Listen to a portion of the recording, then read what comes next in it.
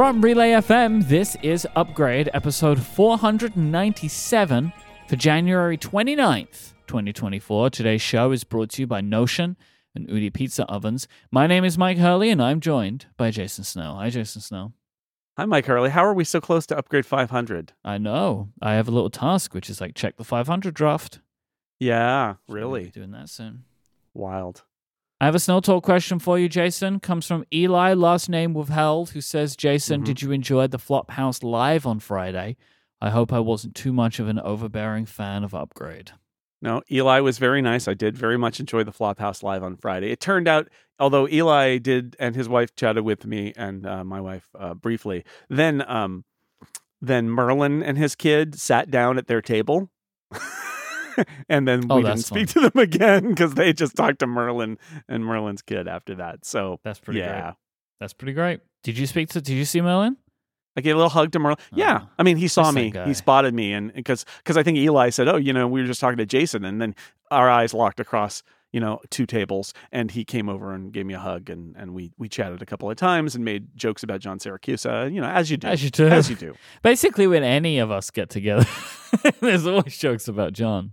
Well, you gotta. Can you believe, by the way, the Mac Pro? I feel like I can't believe from last that John episode. picked the current Mac Pro as the Hall of Shame. Yes. I can't accept it. I can believe it because it's John. No. I can't.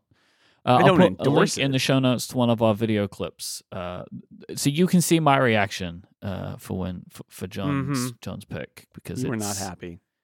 No, I wasn't happy. Did the two times people flipped off the camera make it into the video version? Do we know that? I don't know if that happened or not. I don't know what. There were two times when people got sniped for picks in the draft and gave the finger to the picking person. Anyway, I was a little behind the scenes about that. Wow, look at you now. Throwing it out there. If you would like to send in a Snell Talk question of your own to help us open a future episode of Upgrade, just go to upgradefeedback.com and send it in. We were talking a little bit about the 40th anniversary of the Mac draft just there. That's what we were referring to. Jason spoke about the video. This is, I think, the best video episode of the show so far. So certainly, if you've been maybe you want to see what it's like. Maybe you want to see what a video version of the show was like. Wonderful video editor Chip did a great job with this episode. Absolutely. But we have video of every participant in the draft, and so people can go and check that out. I'll say I also just wanted to thank so many Upgradians who said so many nice things about that episode. I was terrified about that episode. I didn't think it was going to work. I thought it was too many people, and I was worried that it wasn't going to work. But as we were doing it, I was like, "Oh, this is working." And so, Jason, you were right to push for that episode. It was a good idea from you. Like I said, it's the funny thing. I also heard from some people who don't know what a draft is, and I had to explain what sports drafts are. And how okay.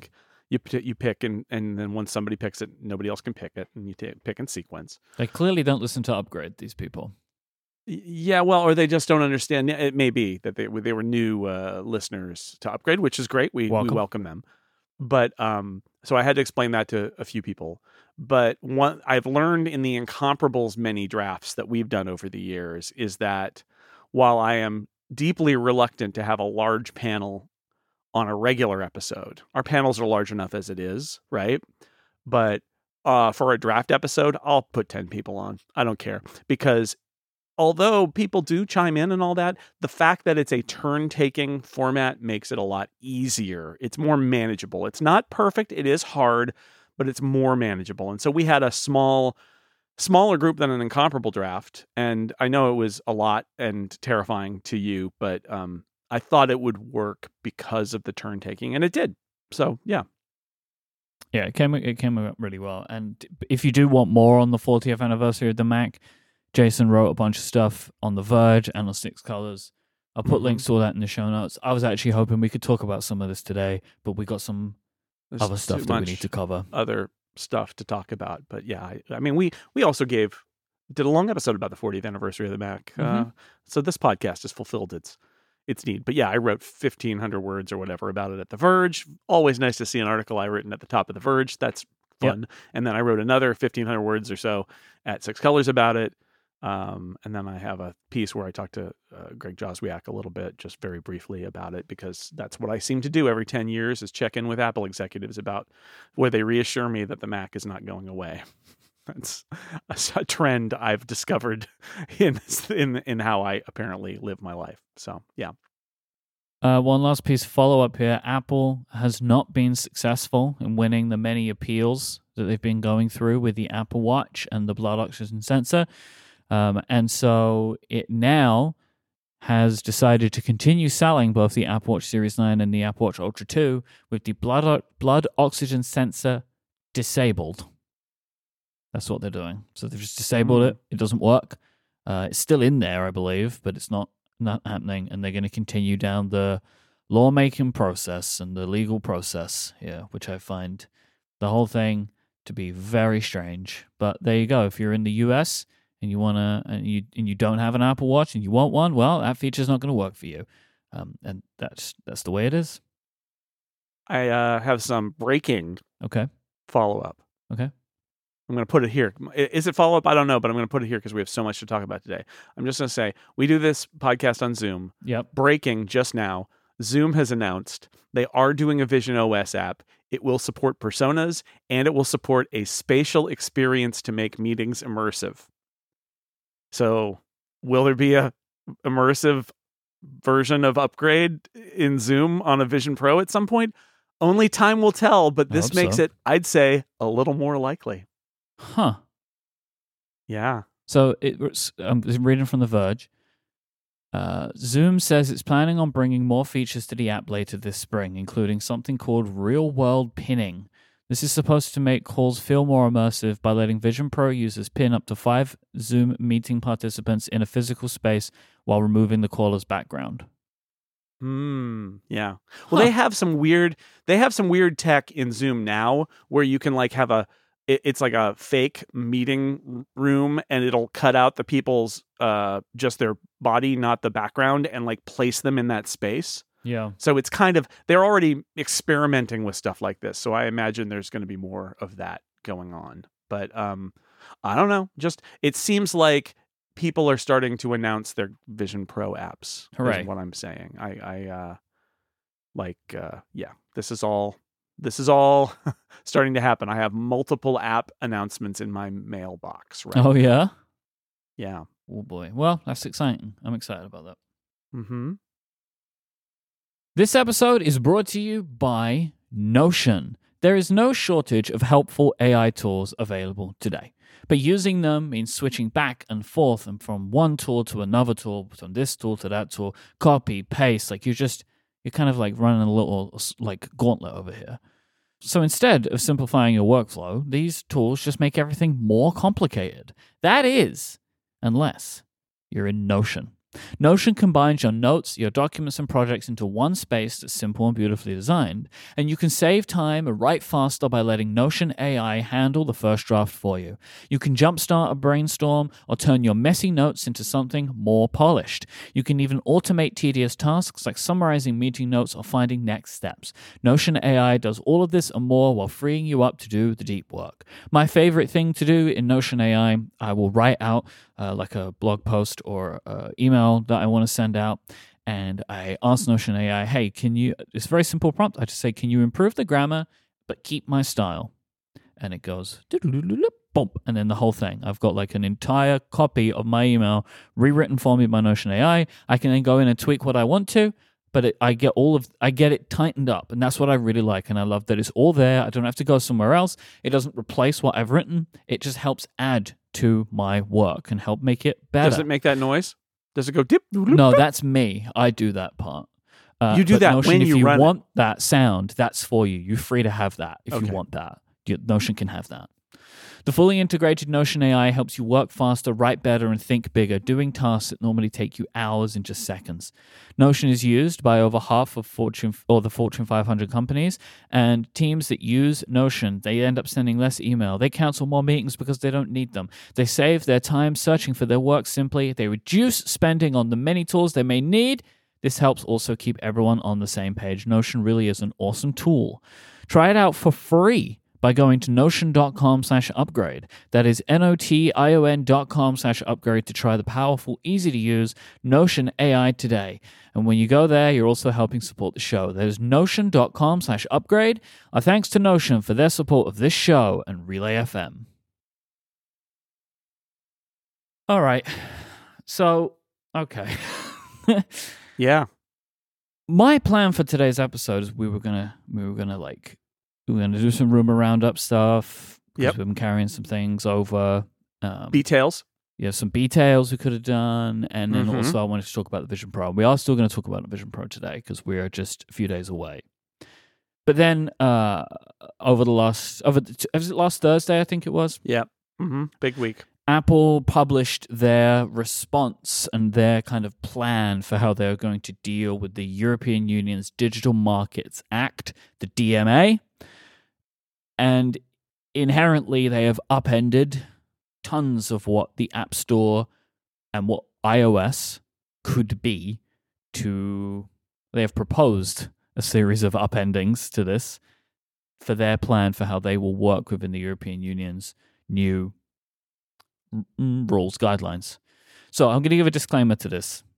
All of this stuff that we're about to talk about is incredibly complicated. We have both worked for hours to try and understand this the best we can, but it is going to take longer than today's episode to fully comprehend it. So for sure, I expect you will hear us say things today that may be wrong or may be misunderstood. I have already listened to many podcasts with many of my favorite creators who are doing that too, right? Like they're saying something and I'm like, I know that's wrong, but this is just where we are right now because the complication of this is kind of massive. So what I am going to try and attempt to do here is to go through the salient points of Apple's response to the DMA, and then we're going to talk about them. And Jason, I'm going to start reading this stuff. You can jump in wherever you want.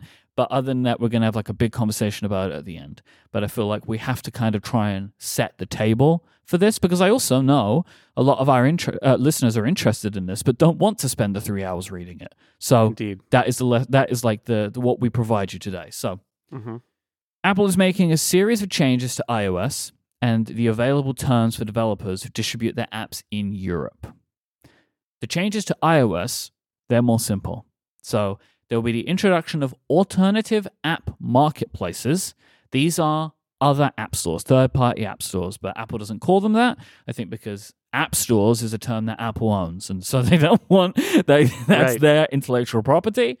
So they will be called alternative app marketplaces. As a communicator of technology, I like that it has a different name because it's easier for me to shorthand it. Effectively, what users can do, they can install them. So you install them from the App Store, I believe, or from websites, I think. I think from websites. Right, from websites, you can install the marketplaces. Then you can install apps from those marketplaces, and even as a user, set one of them as your default marketplace for applications.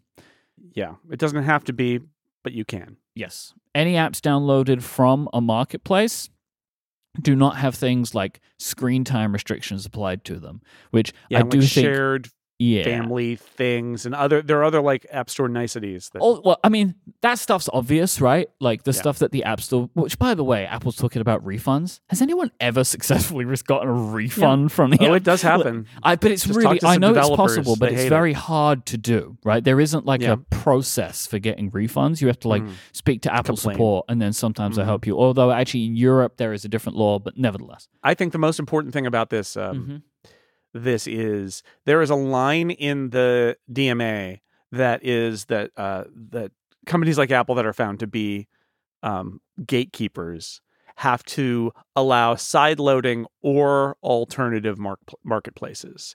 And Apple has taken the or and run with it. And I got to be honest, I hate this. And I think this is why Apple's doing it.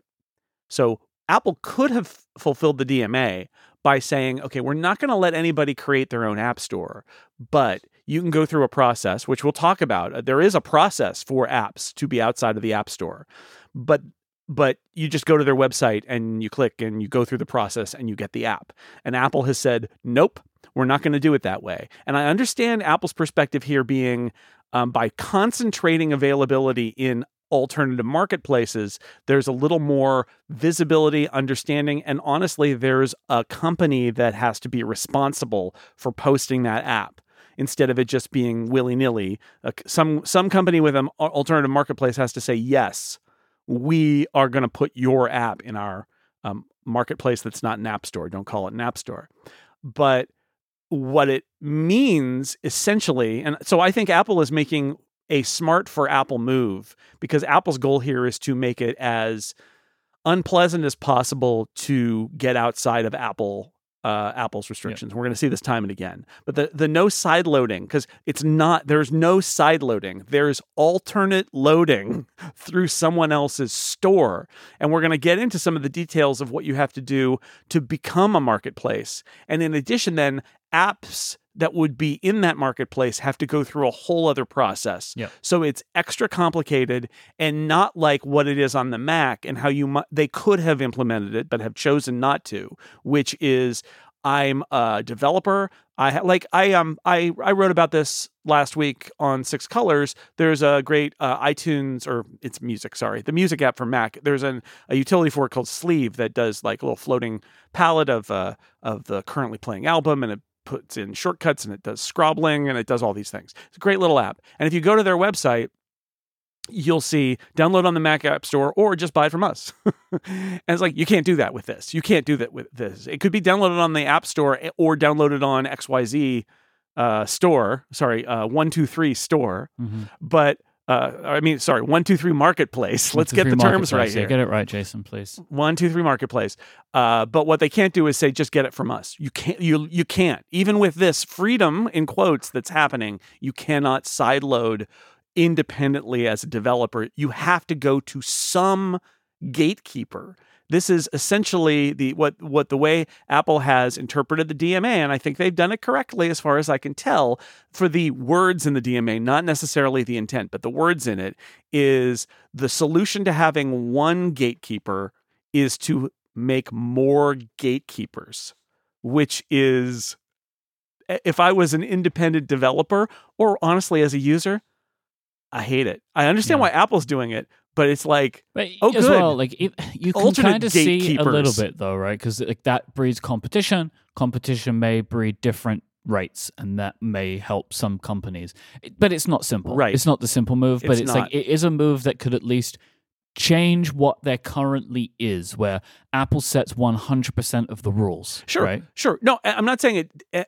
I'm not saying it doesn't address issues. I think what I'm saying is, you and I know enough developers that we know that one of the issues is the existence of a gatekeeper intermediating the relationship between the developer and the user. And the DMA, as implemented by Apple here to the letter of the law, I think, is essentially saying gatekeepers are not the problem. In fact, they're still required. I just think that's hilarious, because it's the first, and I assure you in this segment, a long series of things where everybody goes, oh, yeah, and it is disappointed. And I guess from the iOS/user side, another part about apps from marketplaces is, let's imagine you have the Spotify app from the App Store. Spotify moved their app to a marketplace. You can't just download the Spotify app over the place of the existing Spotify app.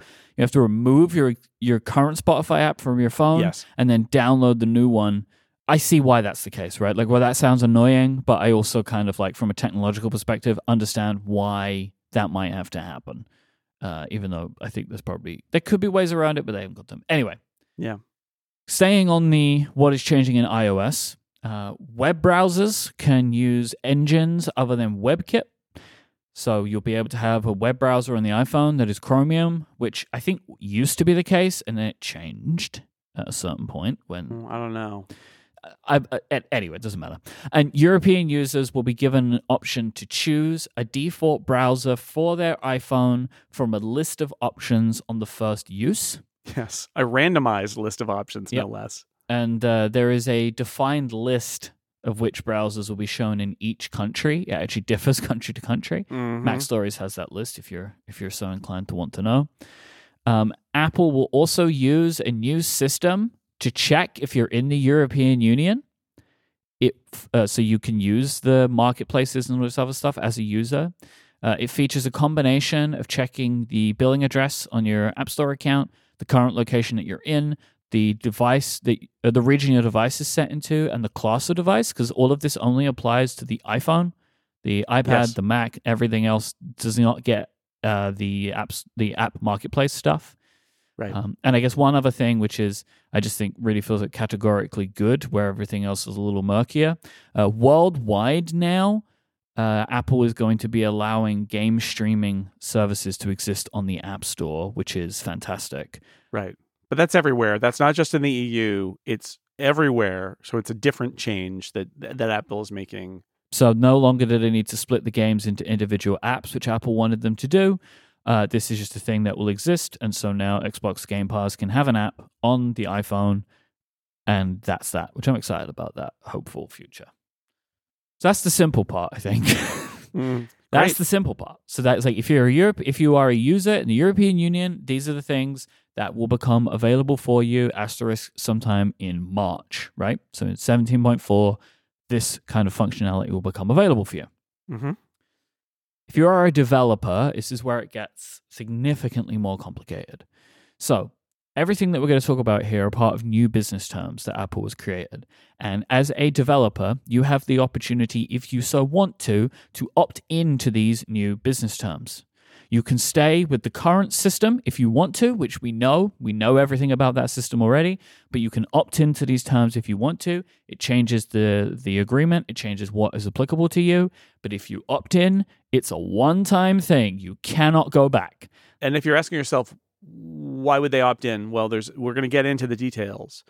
It's required that they opt in if they want to take advantage of specific new EU-only features, right? So you can't say, oh, here's a new freedom I have in the EU. I want that, but I want to keep the old business terms. That's not how it works. You either are in sort of like Plan A, which is the way it's always been, including all the rules, or at least most of the rules, or Plan B, which is all these new openings, but you have to agree to these new terms as a developer. Yep. Top line, new commission. So what we consider as the 15 or 30% that we've had for a long time now has changed. It is either 10% for small developers, down from 15%, or 17% for everybody else if you're not in the small business program. This also counts for digital goods and services. These are at 17%. This is the base commission. If you use Apple's in-app payment system, you pay an extra 3% on top of this, making it 13% and 20%. Right. Yeah. So if you do the math here, by the way, if you think of it as 13 and 20, so let's assume that you're using Apple for payment processing, because you don't have to now. Let's not get into that just yet, because that will probably also be roughly 3% if you go with someone else. You'll be paying it to someone who is an Apple, but you're still paying it. Okay, so the small business program for companies that have less than $1 million in sales a year, so indie developers and things like that, are already 15%. So this is not really much of a deal for them. If you are a larger developer and you're currently having Apple take 30% of everything you do, 20%, including the credit card fee, is a much better deal. So on this one level, if you look at this, you can see that this change is not much of an incentive for a small developer, and there's more to come there. But that it does provide a bit of a financial incentive for some larger developers who want to take more money away from Apple. And this is something that we had this question in the Discord just now, and I've struggled to get the exact answer for this, but I think I understand it to be the case, which is developers all around the world can opt into this, but it just applies to your European Union-based business, right? So, you can be an American developer, but then this will apply to the customers and money made in the European Union. Mm-hmm. Yeah, that's my I just wanted to double check that. I thought that was the case, but that was something which I struggled to 100% confirm. So I'm happy that you read it the same way. So we mentioned payment systems. As a developer, you are now able to use your own payment system, either in-app or linking out to the web. You are still expected to pay the aforementioned 10 or 17% commission to Apple if you remain in the App Store. There is no longer a requirement to use Apple's in-app purchase if you opt to use your own. Right. You don't have to use Apple's system. You can use your own credit card system. Yep. And if you're outside of the App Store, some different rules apply. But this is even if you're in the App Store, you can use your own payment system. You're still paying Apple this fee, so why do you do it? And the answer is you're not doing it to save money. And this is an important point because this comes up a lot when we're talking about this. I believe because in part, a lot of the developers that have been pushing for this talk a lot about freedom and competition, but what they really want is to make more money by not paying Apple as much money. And that's not the same. And so this is a case where you have freedom to use your own processor. You're still going to essentially be paying the same amount of money, including a portion to Apple. What it does give you is control of your credit card, customer credit card data, which means that you could then, they're your customer. You could email them, you could track them, you could sell their information, you could do whatever, is allowed under the rules, but like you would own that transaction in a way that you don't when it goes through Apple. So there still might be a reason to do it, but it won't be in this one scenario where you're in the App Store and you're using your own payment system, it's not actually going to save you money. But there are things about control and data and information that could be attractive to a business to do it this way. Could be. If you are in an app marketplace, those commissions, the 10 and 17%, you don't have to pay them. So if you are not in the apps, these commissions, the 10 and 17 plus the payment 3%, these are only applicable if you as a developer choose to remain in the App Store. If you decide you want to go out to an app marketplace, you are free of the commission. There is no more commission for you. From Apple. Pay from Apple. You're doing because whatever deals you're doing. That anyone who's running an app marketplace is probably going to want their cut too. Yes. But we can assume this is the case, but these cuts could be much fairer. They could be different. Sure. There might not be any at all. Because there could be reasons that some companies want to have a marketplace of their own and they just need more apps in it because you can't just have a marketplace of your own, which we'll get to in a minute as well. Right. But the core technology fee, I think this is the biggest part. It is maybe the most confusing and probably has the largest ramifications. The core technology fee, in essence, is like a license. It's essentially a per active user license of apps. It is, and there's been a lot of confusion about it's per install, per update, all of these things. But the way it works is it's per Apple ID and it's one. And once it's one, that's it. So essentially, if you have an app and you update it, or download it during a 12-month period, you're essentially considered an active user, but that's all they're really tracking is that download or update for it. And Apple is then saying, okay, so now we know how many people are active annual users of your app, and you will pay us €0.50 for each. Yep. I'm going to explain it again, because again, very complicated, right? It is 50-cent fee for an individual. The threshold is calculated on a rolling 12-month basis. This is a fee for using iOS, essentially. Yeah, it's for access to Apple's. It's the same argument that they've been making all along, which is it's access to Apple's platforms, to its intellectual property, to its developer tools, and to its APIs. They feel that they are entitled to a payment that was previously embedded in the percentage they took from the App Store, and now they're going to take it a different way, which is by charging on active installs. Yep. So, for example, rough back-of-the-envelope calculations, if you're Spotify and you have maybe 40 million iPhone users in the EU, something like that, they would be paying Apple not 20 million euro, but 19.5 million, because the first million is free. Yep. After that, though, it's 50 cents per user. And that would be, even if they were a free user, Spotify would still need to pay 50 cents a year for that free user. Yep. is inclusive of new downloads, is inclusive of updates, but it's tied to the individual, as Jason said, right? The first $1 million is included in your developer program fee. So you pay Apple to be a developer. As part of that payment, they give you the first 1 million downloads. That is whether you are in the App Store or in an app marketplace. You only pay the core technology fee for over 1 million, so 1,000,001. And it's not like, I remember with the small business program, basically once you got over $1 million, I think you kind of lost it. It isn't that. So if you get to 1,000,001, you pay for one. You don't pay for 1 million. Right. Right. The first million is included as your fee for being a developer. So you only pay for what's on top. The way that Apple bills developers for this is even more complicated. It is billed monthly, divided into 12ths. I felt like my brain was leaking out of my ears trying to understand this part. The idea is you're not going to get a bill. So I said Spotify's going to get this bill for 19.5 million euros, right? But they're not. They're going to get 12 bills for 1.6 million euros every month. That's how it's going to work. Change. Which is, if you get more users, you pay even. Sure. Like, it goes up and down.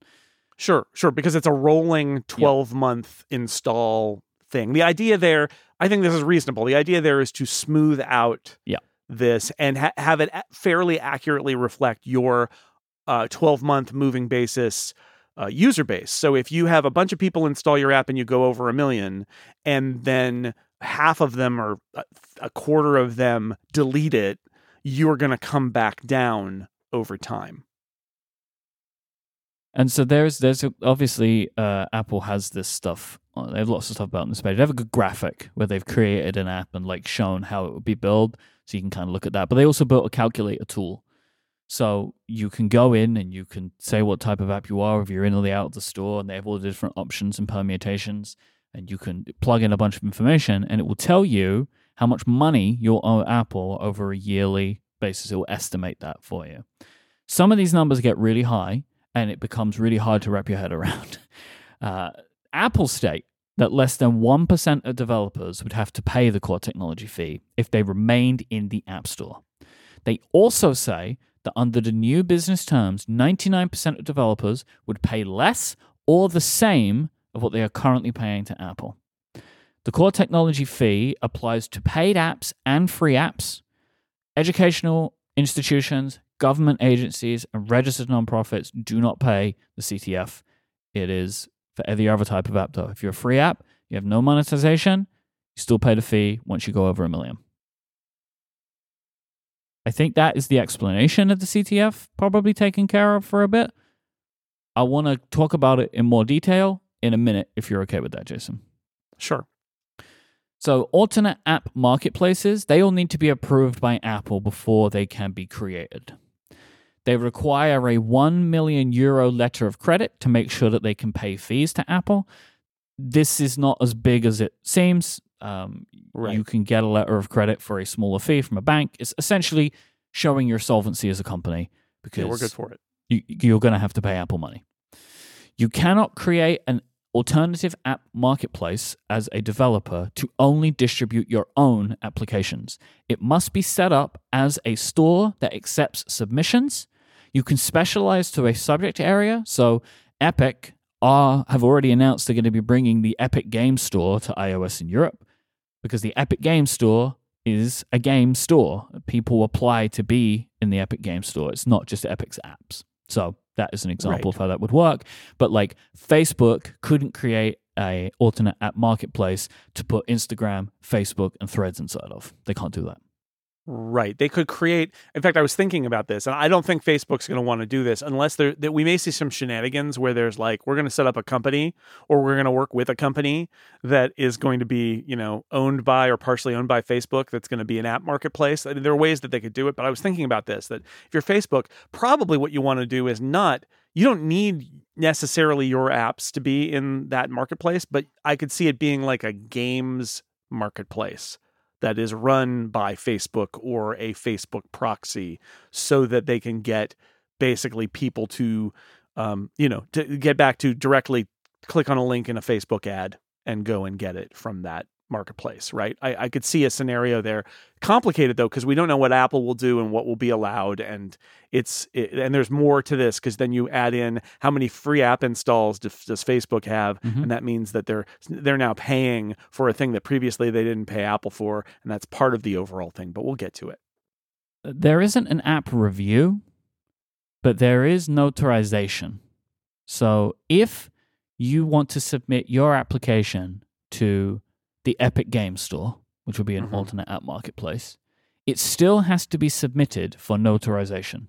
Yeah. So let me explain what notarization is, because it happens on the Mac, but it's going to be different for this process. But it's based on the Mac. It's what we said all along, which is Apple has been testing this technology on the Mac, and it's clear that they will use that when they have to do something like this. So you submit your app to Apple. Yes, even though it's not going to go in the App Store, you submit your app to Apple. This happens now with Macs that are not in the Mac App Store, or Mac apps that are not in the Mac App Store. You submit the app to Apple.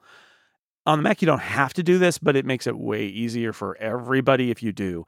What Apple does is they have an automated scan, and then they cryptographically sign it, which helps in terms of your security, because it means that if the app is then modified later, it doesn't match the signature, and the system can say, "Whoa, something happened to this app." So you get, as a developer, some reassurance that the system is making sure your app isn't monkeyed with after the fact for some sort of nefarious purpose. Great.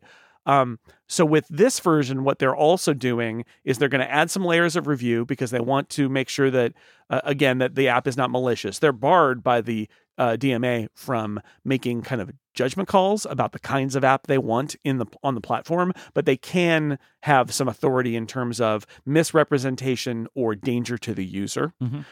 So they're going to add basically app review, a human version of the scan that is a incredibly limited, but still a review that happens. Yep. And on top of that, another interesting thing is you're thinking, oh, well, notarization, it's not in the App Store.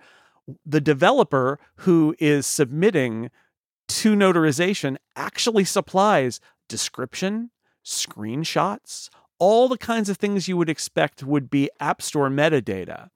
And the reason for that is that'll all get consumed by Apple and wrapped and signed and then kicked back to the developer to put in the marketplace. But what it means is that when you're in the marketplace, no matter what the marketplace says about that app, when you tap to install it, you see what the description was that was submitted to Apple. And this is important because Apple is envisioning a scenario where somebody misrepresents what their app does in the marketplace, and it actually does something very different. And in this scenario, what happens is they have to represent what it does to Apple, and it has to match what the app is.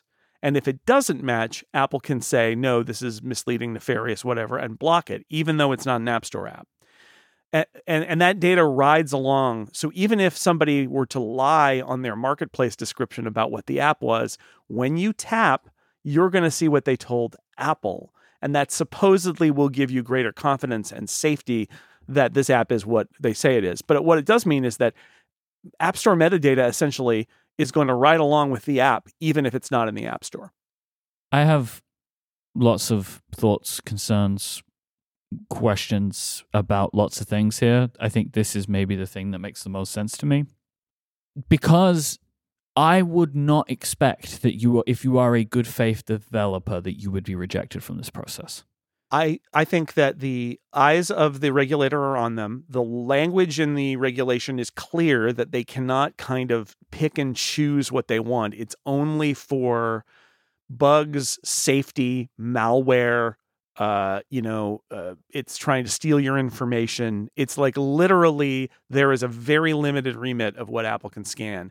And I would also say we've had 7 years of notarization on the Mac App Store, and a lot of people, or on the Mac, not even the Mac App Store, on the Mac. And a lot of people at the time were like, oh, here we go. Apple's going to take. The fact is, Apple's notarization, and it's not the same.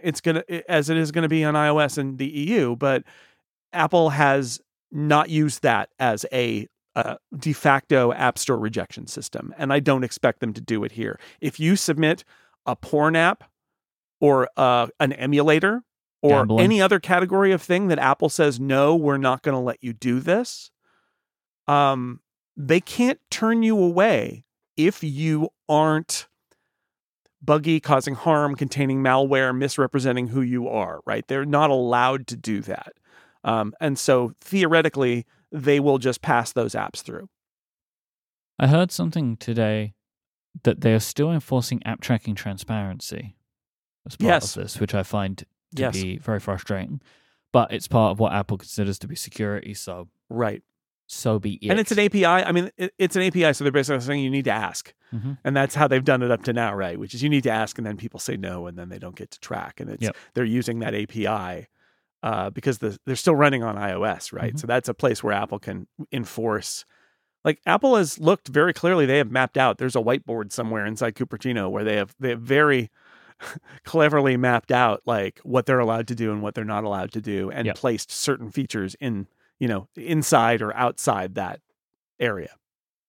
With this notarization, it also gives Apple malware protections. I assume that these two things are linked together because by doing this, you are giving, like, Apple is kind of like granting you the ability to run on iOS, which means there is some kind of link that the system is aware of the app as it's running.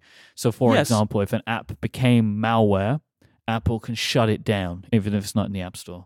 This is the case on the Mac right now. If you download an app, a notarized app from an unknown source on macOS, and Apple has identified it as containing malware, it will not run it.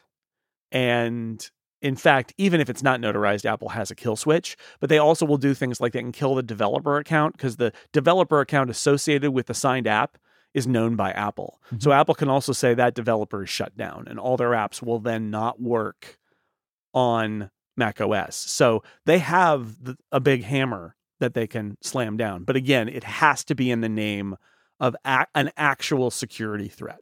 Because we've seen this before on the Mac, that one of the classic ones, there was I think it's a BitTorrent app called Transmission, and there was a server hack for them where malware was put into the application and it was not known by the developer, but because it had been notarized, Apple was able to shut it down. So when people tried to open that application, where it would probably try and install malware on their Mac, it wouldn't open.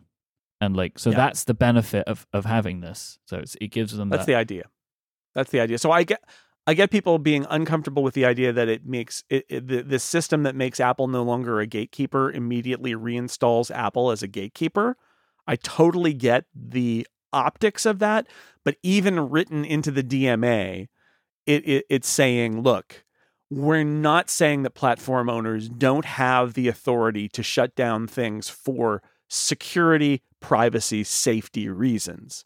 And I think that's sensible, right? This is not quite the Wild West here. Yep. Apple has some authority to protect its users on its platform, but it doesn't have the level of power in this scenario that it does on the App Store. They don't get to make decisions about content, which I think is or like what types of businesses can run. Yeah, we don't like this app because, and we've seen so many App Store rejections that are also things like, we just don't like this app because it doesn't do anything we think is valuable. Yeah, there's not enough even if it's features. a perfectly, yeah, it's the old no fart app rule that has been extended to all sorts of apps that are actually useful.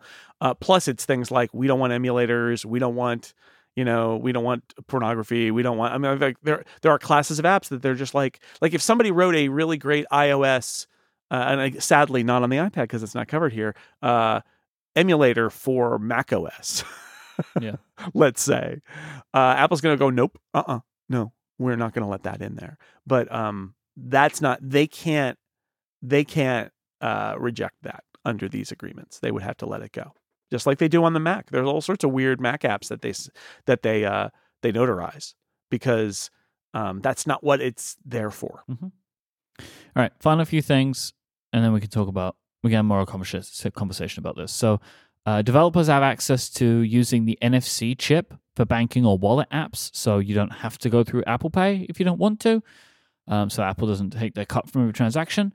There are I think the most nebulous thing out of all of this is the creation of what is called an interoperability request, where a developer can submit a request to Apple to ask for access to other iPhone hardware or OS features. I expect this email address just goes straight into a trash can, And you can also enable, and to enable all of this functionality, so everything we've spoken about here today, there are over 600 new APIs available for developers, which includes, as you would imagine, lots of new warning screens that Apple has designed if a customer wants to choose to use any other system in Apple's own, payments, marketplaces, stuff like that. Shout out to Mark Gurman here. 13 months ago, in December of 22, he reported that Apple's OS group was gearing up to do a major update to iOS that would address the DMA. And we see now with over 600 new APIs, this is what he was talking about. And it's funny, I would argue this might be the biggest unannounced iOS feature rolled out in a dot release ever. Mm-hmm. Because I had somebody ask me, what does this mean about the next version of iOS? Is it going to be scant because they had to build all this stuff for the EU? And my response was, no. This was always part of last year's iOS development cycle. They knew they didn't have to ship it until March because that was their deadline. But based on Gurman's reports and based on the scope of this, clearly last year's iOS development cycle included all of this planning and work because it's huge. And there was no way they were going to do sort of just a late cycle kick in to get it to work with the DMA. It's a much more expansive set of features. It is, in fact, and I think Apple knows this, there will be other places where things like this will be necessary. And so they might as well build it into the operating system and in their mind, do it right.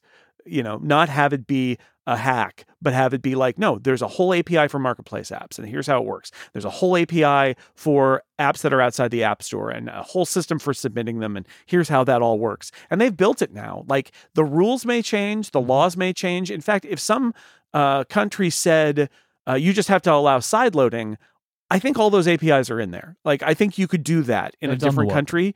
Yeah, if South Korea said, just turn on side loading, it's the law now, Apple has done that work, even though it wouldn't behave exactly like it's behaving theoretically in the EU with the marketplaces, because they've done all this work they didn't ever want to do, but now they have to do, and they've done it. And I think that is also interesting because now that work is there. Yep. You wouldn't do all this work and it only work in this one instance, right? Like, well, you gotta hope. You really gotta hope that they put this is like the foundations are in place for all types of things being split up into pieces, or in all different types of regions. All of this would go into effect in March, provided that it meets what the EU want. My understanding, though, is that they don't get told this beforehand, and people are submitting their objections to the European Commission right now about what Apple has put out there. So while this may all look very final, it is actually Apple's proposal for how they would comply with the Digital Markets Act. And I, if there is one piece of writing about this that I think is the perfect sort of chef's kiss, it is John Gruber wrote a very, very, very long piece about this. Mm-hmm. I know for a fact he talked to a lot of people inside Apple about this to get their perspective on it. But the last section of Gruber's thing is so good because basically what he says is, well, look here. Just as developers over the years have submitted their apps to Apple and hoped that they would be approved by a somewhat untrustworthy, capricious, you just never can tell with those guys what's going to happen. Now Apple has effectively submitted their work to the EU and the European Commission and said, what do you think, sirs? And they are in the same boat, right? Which is they might get rejected, right? Just like a developer gets rejected. And that is a very funny and I think trenchant observation by Mr. Gruber. Yep. So how do you is it too big a question to ask? How do you feel about this? Feels. Let's talk about the feels. I'm surprised by some of it. Yeah. I sort of thought that they would go with the approach that they've done elsewhere where they've said, okay, you can use your own thing, but you still owe us 30%. And it must be that they're reading of the DMA that they can't do that. I think they know they can't get away with it, otherwise they wouldn't have done this. Because they've made it quite clear what they think they should have everywhere else in the world, but this time they've changed that, right? The commission is different. And for some people, as Apple have said, lower. Yeah. So I think that's interesting that they have done more than I thought. But what really has struck me in reading it and thinking about it and writing about it is that this is Apple, like I said before, it's Apple very carefully mapping out what they're required to do and what they're not required to do. Okay, so I need to back up and say, we've talked about these issues for the last couple of years here on the podcast. And one of the things that I've said a few times, I'm going to repeat now because I think it's super important, which is there are regulators and governments that are comfortable regulating specific kinds of behaviors, but are much less comfortable telling a company essentially that their product doesn't belong to them anymore, that their method of making money, their internal business costs and calculations that are going to be seized essentially and taken control of by the regulator or the government. And I say this because Apple structures a lot of this stuff, including everything they've done here. I mean, if I want to be incendiary, I can say they're daring them to do this. But I think also Apple has this feeling like there is a limit beyond which the regulators won't step with a company. So what you see here is Apple has built these structures essentially to make it so unpalatable that nobody will want to do them. Or that very, very few people, very few companies will want to participate. And that core technology fee is a really great example of a poison pill, because I thought immediately, well, Facebook will clearly do this, and Epic will clearly do this, and what will happen with Spotify, and how are they going to handle this? But charging 50 cents for every free install is a shot across the bow of the model most cultivated by the App Store economics, which is the freemium model. Get our thing, use it for free, we'll make money somewhere else, or we'll upcharge you later. And so, like, if you're Facebook, you got to be confident that going outside or using your own payment processor so you can do more tracking or whatever, you got to be really confident that that's worth it, because your business is run on free apps that will now be charged by Apple at a rate of 50 cents per year. Which, that amount of money, so, okay, it's a huge amount of money it can become, right?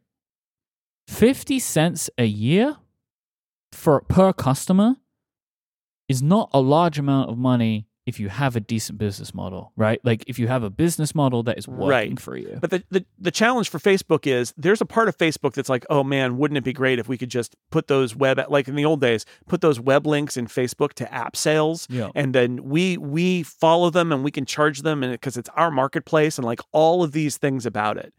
I'm sure there's a group in Facebook that's like, yeah, let's do that. But my question is, what revenue does that generate in the EU? And does it, because it's not 50 cents per user who is buying those apps. It's 50 cents per every user of Facebook, and every user of Instagram, and every user of WhatsApp, right? And every user of Messenger.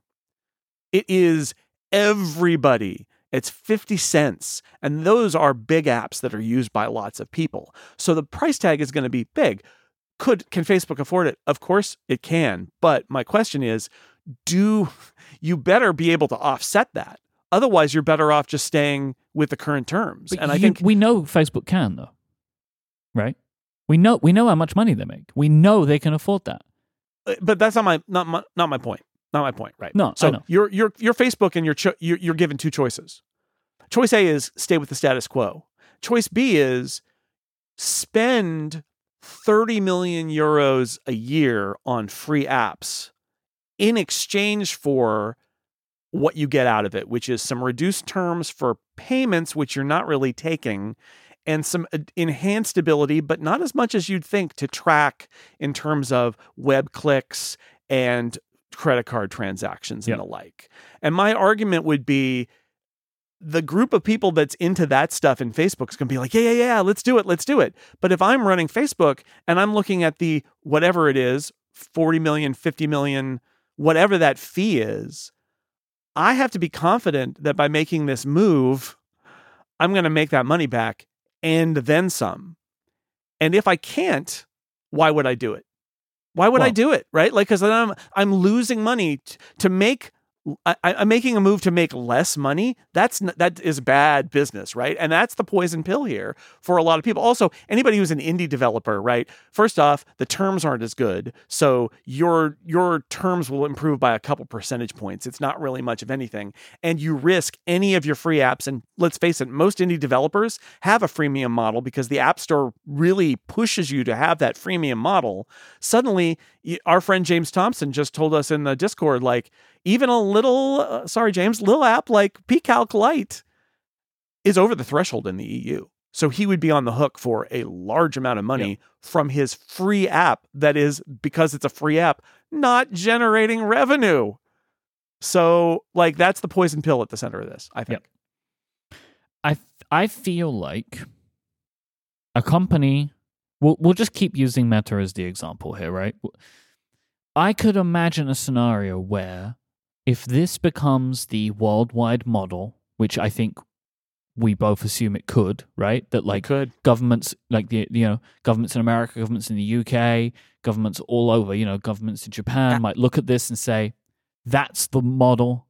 Thank you, Europe." And Apple's already built it. Yeah, because it's done. Apple's already built it. So Apple can't say, "Oh no, that's going to be onerous for us." They built it. It's done. It's done. So this is like the easy way to say we've regulated Apple. If this became the model in, say, 60-70% of where Facebook has its customers, I could imagine a scenario in which they are willing to lose or pay the fee to have a bit more control. Yeah, it comes down to the details. Like, I don't know what happens when you tap on an app download ad in Facebook in this model, and you go to a web page and they track you. Like, does Apple do some anti-tracking? And like, I don't know some of the details that probably won't be known until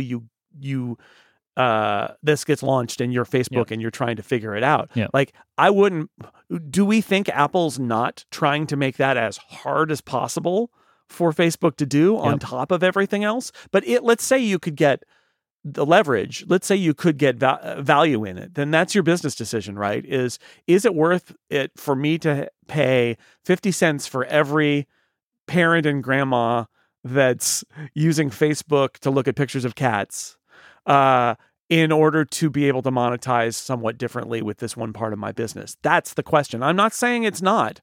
I'm just saying it's not as obvious as you would think.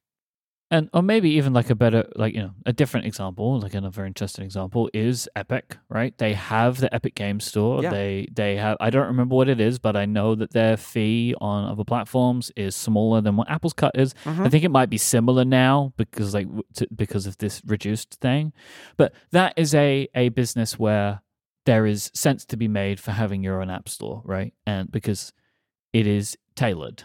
I think an app store with a product that is generating a lot of money is, an app marketplace. A marketplace. A marketplace. Where inherently all of the apps within that marketplace are expected to be paid, which is video games. Or they have a very lucrative freemium model. Yes. Yeah, and that's it. Like Epic knows how many people play Fortnite or whatever. Yeah. And don't pay versus pay. What's the average? And it's ARPU, right? Average revenue per user is the term there. And if your ARPU is above whatever that break even is, whether it's like above 50 cents or $1 or whatever, then it starts to be worth it, right? To do that. And I think that high generating apps like games are the scenario that is the most likely for this. Now, it is irrevocable, and it means that if you're going to be paying Apple that regardless of whether you're in the App Store or not.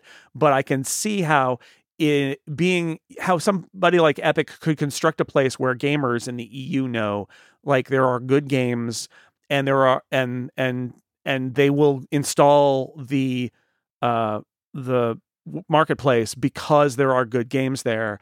and those games are generating enough revenue that it's worth paying the tax to Apple on the downloads, on the active users. It's not even downloads. It is. So like if you get Fortnite and you delete it, you will fall off, but you will no longer be counted. So there's that too. Yeah, I think it's quite possible that games is the place where you might see this scenario. It's the easiest one.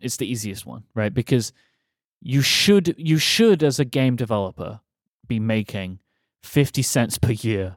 Right. You should not be able, and if you're not, you need to rethink your model, right? Yes. This is the whole, like, I've been playing like Marvel Snap for more than a year, and I did finally buy something in it after more than a year. I paid $5 for something, right? And I thought, well, they've now gotten $5 out of me in 14 months. Is it worth it for them? Yes. I don't know.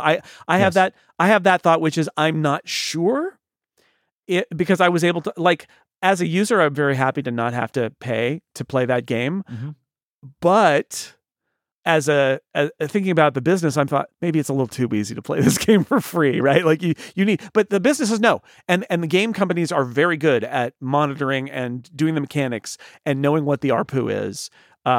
And that's the figure here is average revenue per user. And if you can say, and you just do the math, like, okay, we'll throw in Apple's tax, but we get this back and we control this, and we're gonna, and Epic is gonna take this cut, which is smaller, and then we're left with, let's run the numbers. And the answer is, oh, it's worth it for us to do it, and they'll do it. And I can see that scenario, but what we're not gonna see, I think, is this incredible flourishing of marketplaces. Let 1,000 marketplaces bloom. I don't think that's gonna happen. And even stuff that I thought on Thursday was more likely to happen, like AltStore said they're going to go there, and it's like, okay, fine, AltStore, fine. That's an existing sort of outside the App Store gray market-y kind of marketplace. But like I thought Setapp would be a good example of this. But the problem is a lot of those Setapp apps are utilities that are very useful and that are also in the App Store, because right now they have to be, and presumably they would stay in the App Store. But for them to be in the marketplace, they have to opt into the new terms. And will that make sense for them? I don't know, right? So it gives me pause for something like a subscription service like Setapp to do it, because all their partners have to opt into the new terms, and that might be economically unhelpful. So there are just lots of questions here. But someone could make something else like that, right? And like and in such, you model the business in a way that you understand that the CTF exists, and that you kind of, for every user, you have to generate 50 cents a year. It's just a different model. And honestly, having an ARPU for a free app above 50 cents is not hard. No, but but in the App Store, the way that Apple has had the App Store for the last 15 years, you haven't had to do that, right? Like this is Apple weaponizing the fact that they've let free apps be completely free of charge in the App Store. Now they're saying basically like, all right, you want better terms, we'll give you better terms. You want more freedom, we'll give you more freedom. But free apps aren't free anymore. Bottom line, free for again, because they weren't in the first place. Huge hit free apps aren't free anymore. We should put it that way, right? Because it is over 1 million. So congratulations to James Thompson. P-Calculate is a huge hit. It's over 1 million. You can see through all of this, right? You see through all of this that how much money Apple's making from in-app purchases from games. Yes, that's what the CTF is. That's what this is all about. Yes. That's why I get frustrated when indie developers talk about this, because the truth is that if you look at Apple's policies, everything resolves itself. Why did they do the small business program and cut the fees to 15%? It was, one, to get the heat off of them, and two, they don't really care about people who are making small amount under $1 million a year in the App Store. They just don't care. There are a few huge game developers who are selling digital goods. It's what John Syracuse always calls casino games for children. But it's not just children, it's also adults. And it's buy more gems or buy more spins or buy that beautiful set of Marvel Snap art, which is what I did. And those few companies that are excellent at monetizing all digital items in their apps obviously are the vast bulk of App Store revenue. Obviously. And that's what Apple cares about, is in the end, Apple is trying to protect the money they get from the big players in the game space. That's it. When I read about the CTF, I'm kind of like, I wished it was just this way always. I wished it was this way from the beginning. That when I read about something, I wished Apple had a fixed amount of money they could make from a developer over 1 million downloads in a year. Then we would not have had all of the stuff we have had around in-app purchases. We would not have had all of this terrible monetization in video games. It would have saved so many bad things from happening, like the thousands and thousands and thousands of people getting laid off across the gaming industry each year at the moment because like games exploded with the freemium models during the pandemic, and everyone's getting like, I wished there was just a flat fee and that was it, and that people built their business models around that. Like, and if you're like, how could you say that, Mike? I'm an idiot. It's like, no, because you wouldn't have built your business the way you've built it. Like, to me, the idea that you run a business, like, look, I have a very different business, right? To me, like, the idea of running a business and not being able to afford 50 cents per user, like, that is, you are running on some odd margins to the way that things seem simple to me, right? Like, right, but there's zero cost to it, so I can sort of see, like, if your ARPU is below 50 cents, but you are able to monetize, like, you know, again, I don't know, you've got 5 million users, and the percentage of them who buy the upgrade is relatively small. But it doesn't have to be that big for it to be material to you, and it doesn't matter that your conversion rate is low. And what the 50-cent charge is it matters if your conversion rate is low. You can't run that business. You can't have a deeply inefficient freemium app business under this scenario. You can't do it. And I take your point, which is, you're running a bad business if you can't monetize your free app like that. Like, I mean, it's true. That's just the truth of it. Is the whole purpose. Okay, we should say there are free apps that people just do for love, right? But they're under the million and can't be monetized. They're probably under the million, or they are just under the old terms, right? It doesn't matter. They're completely free. It doesn't matter. But yeah, if you're trying to make money from a free app, which means it's got an in-app purchase, it's got an upgrade of some kind, you should be able to convert whatever you're charging. You should be able to convert probably at a level above 50 cents a download, an active user. You've got 5 million active users and can't convert them at that level. That's not great. It's weird. It's not great. Right? Like, there's just like, on the face of it, it just seems strange to me. It's like Spotify saying they can't afford it. And it's like, yeah, Spotify, you have a bad business model. Everyone already knows this. Like, I don't think there's anything that Apple can do for you that's going to help your business model. We all know that, you know? If you've got 5 million active users and you can't make $2 million a year on them, there's something wrong. Yeah. Because that's right. That's $2 for every 5 users. Yeah. So you're converting whatever that is, 40%. And that's for $1. You're converting at 40%. For $4, you're converting at 10%, right?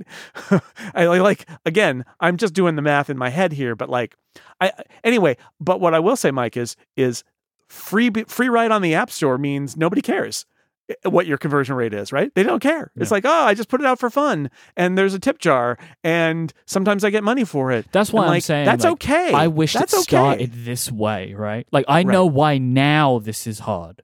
I'm just saying I wished the 30% thing never existed. Right, because Apple has I don't want to say distorted, but like, the terms of the App Store have led the App Store in this direction. And one of the terms from the moment Steve Jobs unveiled it was, if it's free, it's free. We don't charge you anything. You can just be there. We'll pay for your downloads and all those things and your hosting. You don't have to worry about it. Free apps are just free.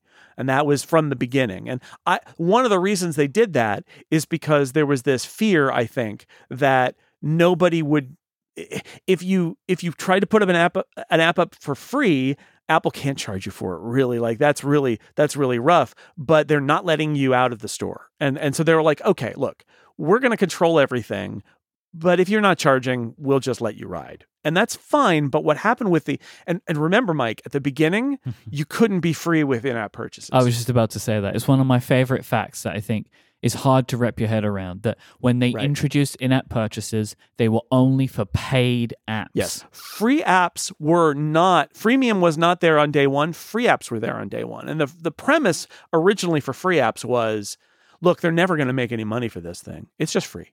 Yep. Or it's happening somewhere else. So it's just free. But the moment that you could do free with in-app purchase, everything was different about what a free app was and how it was there. And then everybody has followed it. And I'm not saying it's a fundamentally wrong model. It's proven to be incredibly successful as a model. Try it for free and then pay. And we have lots of friends who have made very successful businesses on the free with in-app purchase model. Actually, I would say all the developers we know who are successful have made money on this model. But this is how it works, because this is how the App Store works now. Yeah, I see what you're saying there, but I think there's like there's a twist in that, right? Which is just like they follow the rule, like how the App Store's supposed to work. You know what I mean? But like if the App Store was paid up front, they still could have been, but it's an alternate reality to the one that we're in. That's absolutely true. But yes, because of the way it's worked, it has led lots of developers to work this way. Like we know lots of developers who've had apps for a long time where the apps used to be paid, and now they're all free with in-app purchase because that's where the market went, and they had to go there. And I don't like it either. I understand it because Apple also didn't offer like free trials or things like that at various points. And so try it for free and then pay for the features has just become the model. But there are certain kinds of apps that are going to look, and that's how it can be a poison pill, is that Facebook has lots of free apps. And that means they're going to pay Apple a lot of money if they switch to this new system, and they have to make it pencil out because they don't get those apps for free anymore. I want to talk about the 1 million threshold a little bit, because you're right. Like, I think understandably, a lot of indie developers in the community are freaking out, right? Like, I'd go overnight, it'd be an overnight success, and now I owe hundreds of thousands of dollars. Like, that is incredibly rare. Like, can you name one other person other than David Smith that happened to? He's the example. Yes, but like he's the one. I'm sure, like Flappy Bird Man. Right, yeah, but like that's a game, though. Like I'm sorry, like I think, like if I'm talking about like the listeners of our show, the people in our community tends to be independent app developers, right? Yeah. It is incredibly rare for that to occur, and David can speak to this for himself if he ever wanted to, but maybe he had that and had enough success that he could have afforded it, right? That like it happened, but David has a subscription in his app. Maybe it was successful enough that he could have paid for what would have happened. I genuinely don't know the answer to that. But that might, so like you're like, oh, what if I wake up and I have 2 million users? Like, how many people signed up? Maybe you're okay now. I don't know. It goes back to what we said before too about your business model. Like David launched Widgetsmith not knowing it was going to be an enormous viral hit, but with $2 a month, $20 a year premium upsell in the app to get features that people were going to want. Calibrated carefully, and I'm sure he learned a lot as he took that ride, but like he benefited from having an enormous amount of installs. He got to see how people were using it. He got to craft his app so that the premium features would have real reasons for you to buy them. And certainly his goal there is to make a pretty good average revenue per user, even though a bunch of people are just going to use the free version. As Nathan in the Discord is saying, like, if you are in these terms, all you need is a €1 a year subscription, right? Which I think a lot of people pay anyway. But look, my point of that is, right, like, if you are a developer and you like the sound of some of this stuff, you just have to prepare for this possibility, right? Which is about having a business model, like. But if you don't want to have a business model, don't do this, right? But there is, I think, for a lot of people, there is more money to be made for your business outside of the App Store, potentially. On paper, there is. I would say if you're a developer of a small app that is already doing fine in the App Store, and you're under the 1 million threshold, so you're in the small business program, I would say it would not be impossible, but it's going to be a harder sell. You just got to look into it though, right? Like you have to work out what it could mean for you. Everybody should do the math, but I'm just saying the reduced commission is not as great for the people under $1 million as it is for the people over $1 million. The business is over $1 million. That's a substantial. You're going from 30 to 20, but going from 15 to 13 or whatever is not fantastic. Not so and now presumably you're paying for all of your freemium installs if you're over $1 million, which we know, pCalc Lite is. So like there are going to be a lot of long-standing apps that are going to pick up those. So you're going to have to run the numbers. I think that there are going to be a lot of developers who are going to look at this and say, I am just going to stay with the terms I've got because I'm comfortable and I'm just going to stay in the App Store and there's no opportunity here. Some will find opportunity here, but I do think it's going to be more the big guns that are going to be seeking the opportunity. And it is funny how Tim Sweeney of Epic posted on Twitter about how this was terrible and Apple is evil and blah, blah, blah, blah, blah. There's nothing Apple can do with Tim. Look, just wait. What I'm saying is Tim Sweeney can say all of that, but what also happened? Epic posted, we're totally coming back in the EU with Fortnite. Here we come, right? So it's like, I hear you, Tim. You still hate Apple, but your company is immediately going to take advantage of this deal, this bad deal that Apple is offering you. So you tell me. What I love about Tim Sweeney is he's consistent, like, oh yeah, there is nothing they can do that he will be happy with. And you know what? No. I respect it. I respect it. Like, he has an opinion, and his opinion is complete freedom or it's criminal. And there are times where I agree with him. Because here's the thing, right? Why does the 10/17% commission exist on the App Store? Why does that still exist? If you want to be in the App Store, what are you paying Apple 10% for? If the core technology fee exists, Apple consider that what they consider 50 cents per customer per year to be their fee for you using iOS, right? For using core technology, yes. So I would say the App Store. What is the 10% for? What is the 17% for? It's marketing. It is being. Who markets you? Apple. Do they? So it's being in the App Store. It's being eligible for highlights and promotion and editorial pieces in the App Store. And wait for this, Mike, because I got to say it, it's being in the EU's premier iOS marketplace, the App Store, and everything that comes from it, because so many users are always just going to use the App Store. And so by being in there, that is worth it to you. That's the argument. That's the argument. Look, I think in 2024, the claim about its marketing, I just don't think it holds up. Like, there may be 0.00001% of applications benefit from this, but they're all paying 10%. Being in the search results is your number one reason you're in the App Store, and that is marketing of a sort. Well, but these days, Jason, you have to pay to make sure you're going to be at the top of the search results. Sure. That's true. You get to pay Apple in order to. This is what I'm saying. Like, the Apple. terms of the deal has changed so significantly since the App Store was introduced. I'm not sure why they take a commission anymore. We will see. Well, because they want your money and they think that. But I don't know honestly, what grounds in which they can argue it. Well, I just said it. So let me agree with it. let me repeat it then. I think for a lot of apps, it's just better to be in the App Store, and you're going to have more app sales. And I'll say this: we're going to find out. Because if some apps decide that it's just way better to either be in the App Store and another marketplace, or just not be in the App Store anymore and be in an alternate EU marketplace where they're going to make more money and have more customers and whatever else, then I guess we'll have our answer. My guess is that lots of people don't want to install app marketplaces. They're just going to stay with the App Store, and those developers are not going to want to abandon being in the default. I think that the default is powerful enough. Now, if 10 or 17% is still too much, and that they're better off being on the outside, then Apple will have been proven wrong. But the power of the default is so great that, and they're not yet putting up a randomized list of marketplaces for you to use, right? Mm-hmm. It's the App Store by default, and then you have to find another marketplace and install it.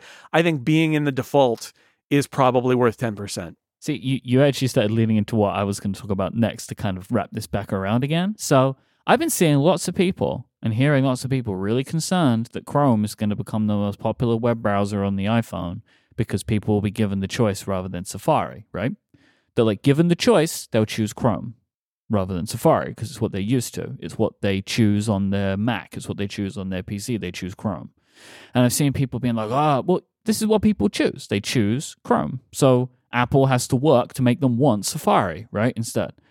So my point is that, yeah, Apple has the premier default app store, place to get apps, because they have been the only one. And even now, when there is the opportunity for there to be marketplaces, they have set the terms for the other marketplaces to be in their favor. So it's like, I agree with you, right? You are making, that is the point, right? That like, you will stay and pay your 10 or 17% because you want to be in the main place. Yeah. But Apple set that table for themselves. Sure. And so, just at this point, I don't understand. Like, why? Well, I know why. No, look, I understand why. Obviously, I understand why. But like, this is a business relationship between Apple and every developer. What do the developers actually get for giving Apple a cut of every transaction, and then an additional one on top when they hit 1 million? You know, it's like, what is the deal? And then you look at things like we haven't really spoken about this, but obviously I would assume most of our listeners are aware of it. There's a lot of like hand wringing about how many apps are going to be on the Vision Pro and how many developers are not bothering. And I think John Gruber, we spoke about earlier, has been referencing the idea of like Apple is reaping what it's sown at this point, because they have not engendered themselves to developers. They have not made it feel like an ongoing relationship. It has been an ongoing set of adapting rules and guidelines that people need to just accept they have no choice. And even when given a choice, most developers feel now like they actually can't even make the choice because they're worried that it won't work out for their businesses. Yep. What I would say about the competition on the marketplaces is, if there is true competition, Apple gets the home field advantage, right? Which I think they should, because they're the platform owner. But I think it shouldn't be that they shut out everybody else. But in a scenario where people can choose different app marketplaces, which I agree that, I mean, Apple, because of the poison pill, lots of things, Apple has stacked the deck here. I don't think that those marketplaces are going to be successful, except for very specific niches of product. But what I would say is, if you were in an environment where there was true competition, then we would find out whether being in Apple's App Store was worth it or not. But I think it's because the competition is limited and it's the default.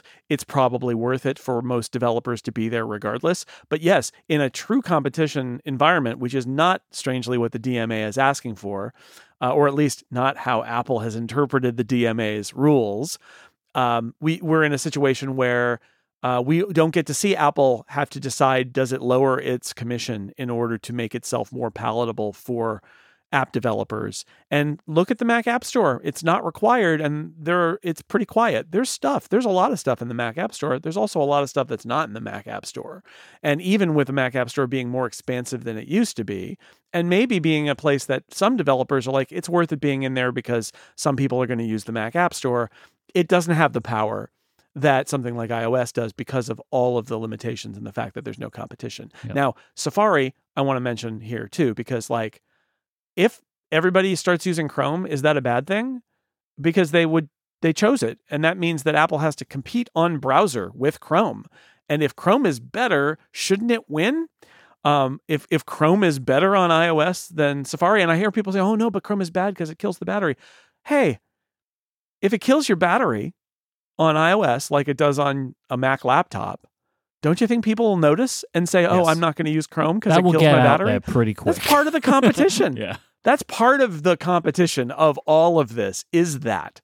So again, I don't have, I think Apple should welcome competition because I think it keeps Apple honest. Yep. And Apple will always say, oh no, we're always just, our dedication to our users is the most important thing. That's what drives us. And like, that is true to a certain point.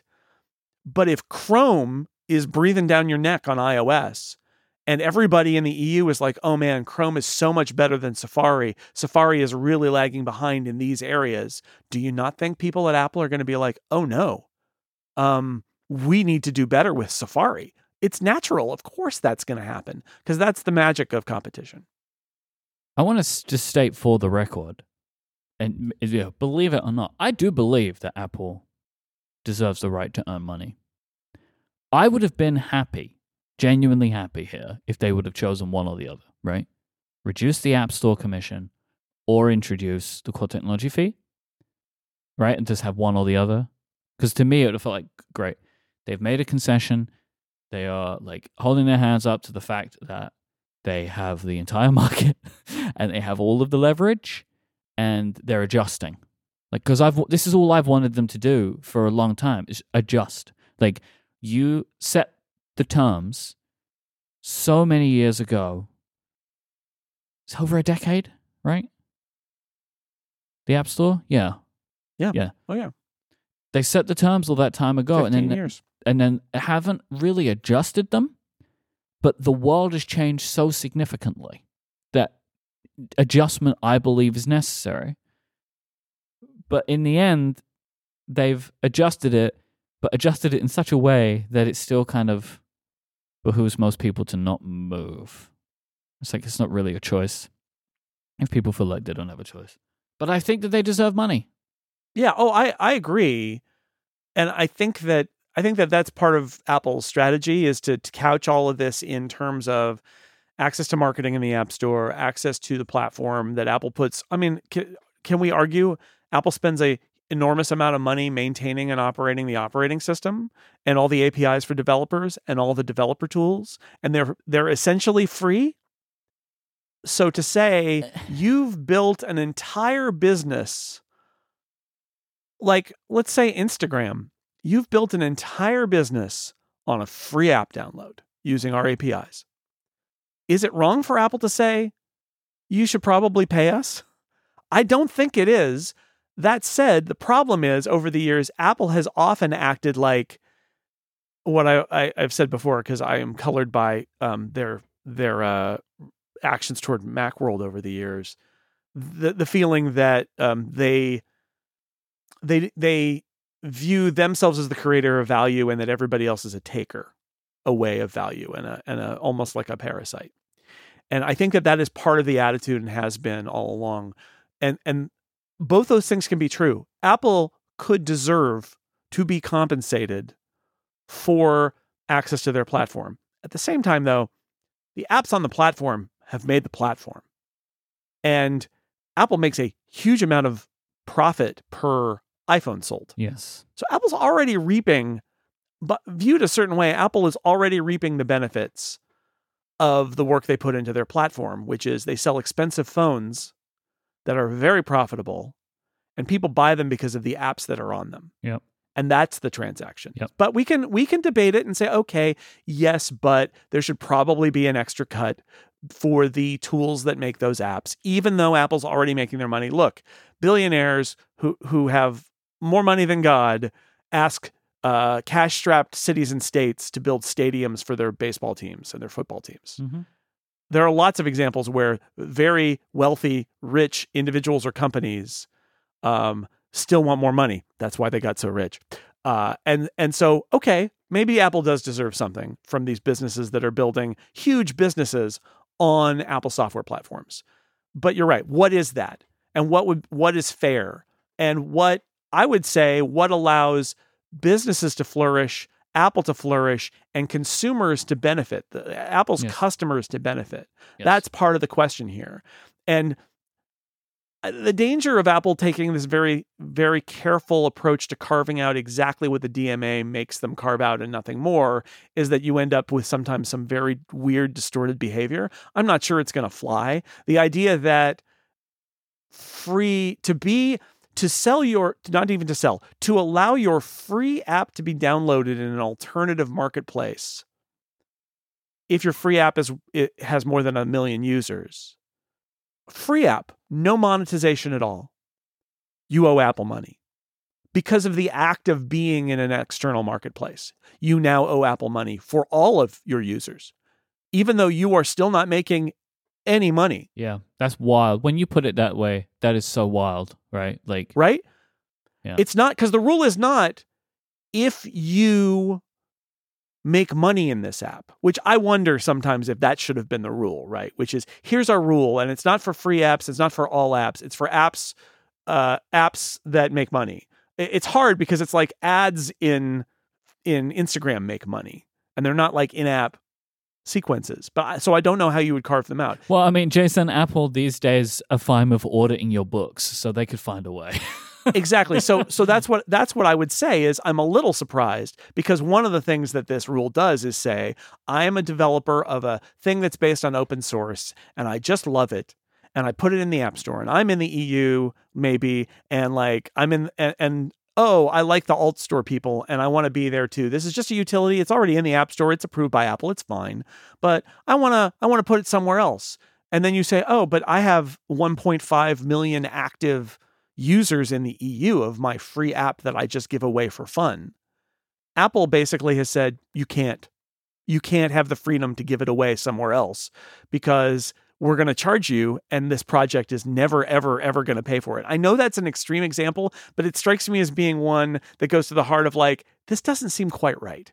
Not that Apple shouldn't find ways to make money, but that some of these aspects of these rules don't quite seem fair or right, morally, if not legally, right? So I don't know. I'm skeptical that these will stand for. Even if they're allowed in March, I am skeptical that the danger of Apple sort of saying, haha, we follow the letter of the law, but nobody's going to like it, is that if nobody likes it and it makes no changes to the way that apps behave in the EU, they're going to write DMA 2 and they're going to come for Apple again. That's the problem here, is that if nothing changes, then the regulators are not going to be satisfied. One can hope, I think. We'll see. I do think, we mentioned this earlier, I just want to reiterate, the act of Apple building all of this technology undercuts one of Apple's arguments, which is, how dare you demand that we use our employees to build special features for you? Because here they are. And Apple must know, Apple knows that this won't be the last place where some aspect of this is going to be made a rule. And so they're going to do things based on this now going forward. That's fine. The other risk Apple has here, by the way, is that they've always said, once you allow this kind of unfettered access to the platform, scams and terrible things will happen. And if those don't happen in the EU, they can't make that argument anymore either. And I do foresee, first off, I foresee that Apple's marketing and PR group is going to spring on any example of bad actors in third-party marketplaces, because even if it means that Apple's own customers are going to be harmed, they're also going to want to make it clear that this is an example that wouldn't have happened without the DMA. I think they will try to make hay with that. It's going to be tough, but I think they're going to try. But the reality is, every other organization on the planet is looking at this and saying, oh, we could do that too. And now maybe they'll let the machine run in the EU for a while and see what the ramifications are. But it has just gotten so much easier for any regulatory body to demand things of Apple because of this. And so that may lead to some interesting places, or nowhere at all, depending on what happens in the EU. But like, I can totally see other countries and regions saying, give us that, right? Do that like you did in Europe. We want that. And writing their regulations or laws specifically to do that, or to do that with a twist because they don't like this part of it or not.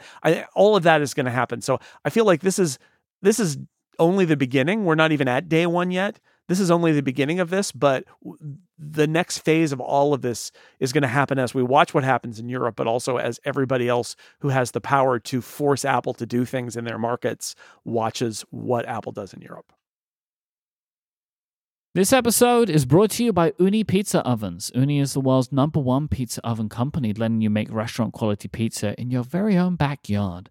They make surprisingly small ovens powered by your choice of wood, charcoal, gas, and now electric, thanks to the introduction of the Ooni Volt, which works indoors or outdoors with a bunch of incredibly smart technology to give you restaurant-quality pizza in an electric oven as well. It was so good, in 2023, Oprah put it on her favorite things list. I mean, if Oprah's going to do it, you know what I mean? If it's good enough for Oprah, it's good enough for you. Pizza! You get pizza. You get pizza. Everybody gets pizza! And that's what can happen with an Ooni Pizza oven, because they're incredibly portable. They can fit into any outside space, and you can cook pizza, restaurant-quality pizza, in as little as 60 seconds. So you only need a minute for every person that's going to be there. So yes, everyone can get pizza with an Ooni Pizza oven. Ooni Pizza ovens reach temperatures of up to 900 degrees Fahrenheit, 500 degrees Celsius. The high temperature is what separates the pizzas you can make in these ovens from what you can make in a conventional oven. Another of Ooni's really popular models is the Coda 16. This is a gas-powered oven that can cook up to 16-inch pizzas with an innovative L-shaped burner at the back to give you even heat distribution. Their ovens start at just $299, and they do free shipping in the US, the UK, and the EU. Jason, does everybody get pizza in the Snow House when the Ooni's out? Yeah, everybody. I mean, there's not that many of us now, humans. The animals don't get pizza. The humans get pizza. Right, it's makes pizza sense. for humans. But yes, I have big Ooni news in the Snell household, which is it's always pizza season now because I bought, rather than pack away the Ooni for the winter, because our winter is not particularly harsh here, I bought a cover for my my Ooni oven. And so now it can just stay. It just stays out in the backyard on the table. Yep. And I can uncover it and make things in it and then cover it back up again. And I don't have to bring it in from the elements. Very cool. So, yes. Yeah, they do all of that stuff. You can get covers. You can get all the kinds of accessories, peels, cutters, tables, the whole 9 yards. Whole thing. Yep. Just go to ooni.com, OONI.com. Use the code UPGRADE. Either try Upgrade 2023 or Upgrade 2024 at checkout, and you can get 10% off your purchase of an Ooni Pizza oven. Ooni Pizza ovens are the best way to bring restaurant-quality pizza to your own backyard. That is ooni.com, OONI.com. Well, thanks to Ooni Pizza ovens for their support of this show and Relay FM.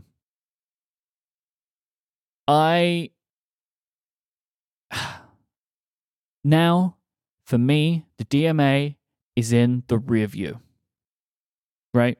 We've spoken about this now. It will come back, but I want to put that behind me because I want to focus on what I have been excited about and what I am excited about, which is Vision Pro this week. Vision Pro. This is the week. I want to hear from you because you got to try it again. I did on Friday. I went down, I went down to Apple Park, as you do. Swung by. Just did some power sliding. Yep. Yeah, I did. I went to Apple Park. I parked under the visitor center, went across the street up to the Steve Jobs Theater, and got another demo experience. Very similar, I would say, to our WWDC experience. Yep. But I would say more polished. Clearly, it's gotten more polished. There was stuff that happened when we did it that was sort of like, here, we're going to play a video for you now. And instead it was like, go to the TV app and go to the spatial and then tap on this video and play it. And then use this control to make it immersive. So like there's UI for things that were more sort of wired up as demos before. I found it funny that I have internalized some gestures that are not right. Over the last 6 months, where I thought like, what you do to move a window is you reach out with your hand and grab it. And that's not what it is. You look at the grab bar and then you just make the pinch gesture anywhere. And I was like, oh, right. This is actually less work than I remember it being. Your eyes are doing all the work, really, right? Yeah. Yeah. And I would say the challenge with any of these things, and why I'm so looking forward to people who've spent time with this product outside, and I imagine in the next day or two we'll probably get a bunch of embargoed reviews. I do not have one, by the way. I will not be doing an embargoed review. I don't have a Vision Pro. Just there's the canary.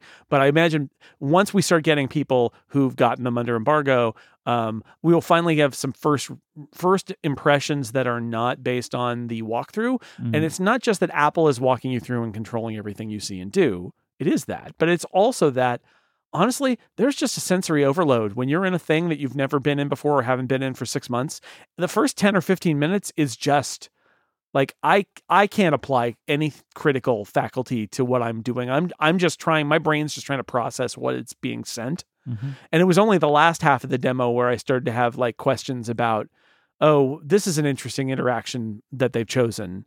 Like I noticed only after about 15 minutes, I was like, oh, every time an app wants you to generate a 3D object in space or put you in a immersive space or, anything like that, there's a button to enable it. And I had that moment where I thought, oh, this is interesting. They are asking, and I asked, and they said yes, that one of the best practices of this thing is if you're going to enter a very different kind of mode, like an immersive mode or generate an object, that it needs to be the user saying, let's do this now, rather than it just sort of happening. But it took me 15 minutes into it before my brain was capable of sort of appreciating interface details, just because it's so much. So I feel very strongly, by the way, that although there will be some embargo reviews in the next few days, this thing is so huge that even if somebody's had it for a week-ish, maybe a little less than a week, do I think that those will be great first tests of first impressions? But I'll just say it now. Nobody is going to be able to do a complete comprehensive review of this thing in 6 days. Even if they take all 6 days to use it. The apps aren't even available yet. You can't even get the apps, right? Exactly. I'm sure that there's some you can, but like a lot of stuff that we're going to find to be really cool and maybe interesting use case, they're not available yet. Yeah. Yeah. I mean, I'm still, as we've been talking today, I've been getting notes. Obviously, Apple has encouraged people to announce their Vision Pro apps today because I keep getting emails with more Vision Pro apps in them. Okay. But and it's more than anything else, it's also a new platform and a new interaction model. Like I think if you spend 6 days with it, and by the way, when you get a product and you review it, you don't actually spend 6 days with it. You spend some number of days with it, and then you also have to write your review and capture your video and do all those other things.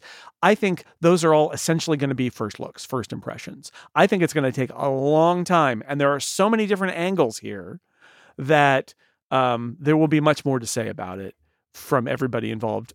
Don't take those first impressions as the be all end all. I think that there's a lot more to come because there's just so much there. I would be, if I had been given an embargo and told you've got 5 days with this, I would be grateful and I would work very hard to do a first impressions piece about it. But do I think that if I had been given 5 days with the Vision Pro, I could write a thorough and complete review of the whole experience? I do not, because I think it's too much for that. I think it's too many things. It's going to take time. But I did appreciate seeing the latest state of the art. There are more apps. There are third-party apps. I ran DJ from Algorithm, which is always there at every new Apple platform that happens. DJ Power Slider in the house. Yeah. So well, it was really hilarious me incompetently DJing, but you pop out a 3D turntable. You press that button and a 3D turntable pops out, and you stand at the turntable, and you can actually use your hands to what is it? It's not jogging. It's to scratching. Is that it? Is that what it is? When you take your hand on the record and go. Woof, woof, woof, woof. I'm choosing not to help you. What's that called? I'm enjoying this. Yeah, scratching is what you're looking for. Yep. I don't know. Anyway, I did it. I did it. You did it. But I did it. Yeah, it was really good. I said, "Where's the middle-aged dad music to choose from here?" And they said they don't have that. No Tears for Fears on these decks. I picked some beeps and boops, and they were beepy and boopy, and that's fine too. I've been keeping an Apple note of apps that I'm seeing like online, and I'm like like these are ones I want to try. Like I've just got like a running list of stuff. DJ is one of them, just because I think it's going to be because one, I know they've had a lot of access, right? Because they've been in press releases going all the way back to the beginning. Yes. So I expect it should be polished when it's released. It should be one of the more but it also is one of the only apps that I've seen anybody talk about. So it's doing some interesting stuff to use hand tracking to interact with something that's not a video game.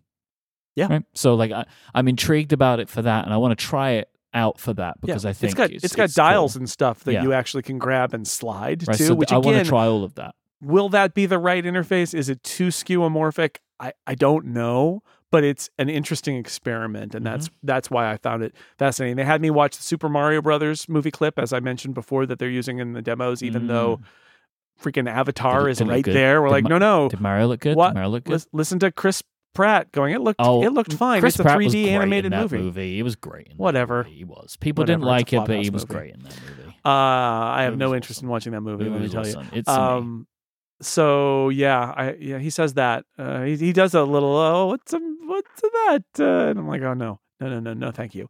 Anyway, so I did watch that. The immersive video looks really great. Again, boy, I can't wait to see what they do with that. I saw the clips, but those are all programs in the TV app. So like the Alicia Keys concert where she's singing to you and you're standing there awkwardly saying, "But I don't even know you, Alicia. Surely somebody more important is in this room. Perhaps you should talk to them." Can I step out of the room now? The whole thing is there, and the sharks and the rhinos and there are like programs with that stuff. So that'll be interesting to watch. So there's a goal from above the bar, the crossbar of the soccer goal. Did you so get good to see the Disney Plus app? I did. Was it good? I did. It's good. So they have their own immersive environments that are just in the Disney Plus app. So like you can choose the scare floor, Tatooine. You're actually like in Mos Eisley among. It's almost like you're at the Land Speeder drive-in at Mos Eisley. Is basically where you are. There's Avengers Tower. That's got and they've dressed it up. They've dressed it up like Disneyland. Like the Avengers Tower reminded me so much of the Avengers headquarters at or Avengers campus at California Adventure, because it's the same thing where it's like it's a set essentially from the Avengers movies, but they've also placed in a very Disney way little objects everywhere that are things referring to the Avengers and stuff, right? I can't wait. So those are in there.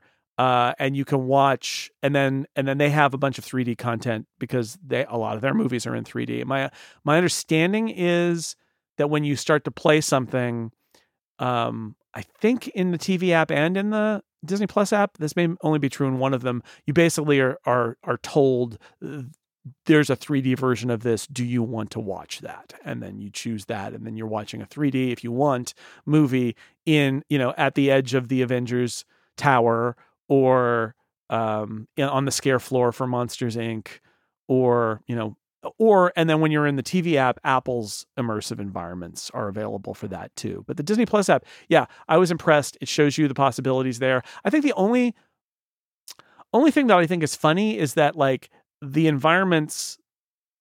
Disney environments are only available in the Disney app. So you can't watch somebody else's movie on the scare floor, right? Yeah, but you get that though, right? That's not allowed. Like I do. And also I think it's okay. Apple said, right, that, I mean, I hope that it changes in the future. I hope it's not like Watch Faces, that like all the environments are theirs. That they're the only ones that you can mix and match apps and environments. It's Apple's environments. Right. They're like system-wide environments versus app-specific environments. But anyway, Disney did app-specific environments, and I saw a couple of them. They were really good. Which I think is great. I'm happy that Disney have done that, because I bet that's going to be something that people are really excited about, and I hope that it encourages more companies. I mean, it's quote-unquote easy for Disney because they have like obvious things they can do. Like some companies are going to struggle like, what is the thing we would put our app in? But there are lots of companies that could do a similar thing, right? Like, insert your favorite franchise here, right? Like, why could you not watch that? Like, why could you not watch Lord of the Rings sitting on the top of a hill in New Zealand, right? You know, or yeah. So you could also go to New Zealand with your iPhone and do that, by the way, but it's more logistics. It's quite. I see. Actually, even more expensive than the Vision Pro. Yeah. So the fourth item, there's a question in the Discord about will watching movies in immersive video fade away and appeal over time. Maybe it is a novelty, but like the fourth Disney location is a theater, a movie theater. And what I found is on the Quest, they have lots of ridiculous things like you can watch in space and stuff. I like the movie theater. You're sitting in the best seat in the house in a movie theater, and then it's got interactive lighting. So like when the movie is bright, the light is on the seats, and when it's dark, there's not lights on the seats. It feels really realistic as being in the context of a movie theater. I am looking forward to testing the Disney movie theater experience and seeing how that is, because in the end, after you've had your fun at the Tatooine Drive-In or the Tony Stark Drive-In, it might be that the best thing is the really nice movie theater environment, or nothing. But so I also, among the things that I think is more polished, although I can't decide how much of this is I think it's a little bit of both. How much of this is Apple and how much of this is it's all Apple. How much of it is Apple making some feature decisions and how much of it is Apple improving the product since it was, in beta back in June. But the Safari demo where they say, oh, look at that crisp text and the readability, et cetera, you remember that, right? I do. I think they've made the fonts bigger, which is probably good because if the fonts are bigger, everything is going to look crisper in that way. I do think it was crisper, though. I don't know for sure because I can't compare exactly what I saw 6 months ago to now, or I guess 7 months ago to now. Well, here's a question I have for you. Do you feel like it fit you better than the first time? Well, let me finish this thought, and then I have some thoughts about that. Right. So I think the text rendering, though, was crisper and clearer. I think that maybe one of the reasons that I've heard people say, oh, yeah, I can read in it just fine, where I felt kind of like it was a little muddy back in June. Whatever has happened, it felt like the text was better. But I think it was also larger, but I do think it was better. Fit is a huge one. So I think in the end, that knit band is going to go down in history with like the digital touch on the Apple Watch, because they had us all wear that knit band. And in June, you remember my report about that, right? Which is like my face hurt, my head hurt, and I couldn't get comfortable. And I was trying it lower down on the back and higher up, and I was cranking it tighter and cranking it looser and moving around on my front of my face and just trying to get it to work so that it didn't hurt. And I never did. It really was uncomfortable the entire time I used it. So this time they had me use the dual strap. They didn't even have me. The knit strap was just laying on the table. They had me use the dual strap. And when I put it on, they actually said, oh yeah, you can basically unvelcro it and move it until you get it and you can adjust it to go. Once I got that adjusted, it was fine the whole time. I had no issues whatsoever with comfort. So I don't know. Well, something I wonder about is if you can combine the two. Like, can I use the knit strap with the top part? Because that's what we did at WWDC. It was a combo. They didn't suggest that. They suggested that this is the strap. And I've heard through the grapevine that this is the snap you use for longer experiences. Yeah, that it's harder to adjust and harder to get into, but it also is much better in terms of a proper fit than the other thing. Also, people are asking in the Discord about how it worked. It worked I brought my glasses, although actually I sent them a prescription in advance, my glasses prescription, which I had because I made an order of one. And then they scanned my face there. And then they used that as setup. They used essentially the same app that they use for the store to scan my face for that. And then very nicely at the end, they said, can we save your personal data for your review unit? And I said, sure. Yeah. It was nice of them to ask, but they had, because this is the rare Apple product that requires exact measurements. So hopefully I will get a review unit at some point. Don't know when, but hopefully. Do you know if the sizing matched what you had scanned? That I do not know. Okay. They didn't tell me. So when I get a review unit, I will know the size of that, and I'll know if it matched the one that I ordered from the Apple Store to come on Friday. So we'll see. But yeah, I used the dual strap, and it felt really good, and it was vastly superior. Like, I was comfortable wearing it, and I couldn't say that in June. Now, back in June, I said, look, we couldn't get it right. The goal was to get through the demo. It was a very, limited amount of time. I wasn't going to push it, and I'm sure that I would figure out how to be more comfortable down the road.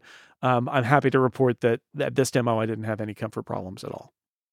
I do wonder too, because they specifically told us at WWDC that they didn't have that many light seals available, like the part that goes on the front of the face. Right. And I wonder if like another component of it, as well as the straps, which I completely understand will cause a massive difference. But like, I wonder if maybe it fit better to your face this time than last time. We don't know the answer to that, but I could imagine that being something.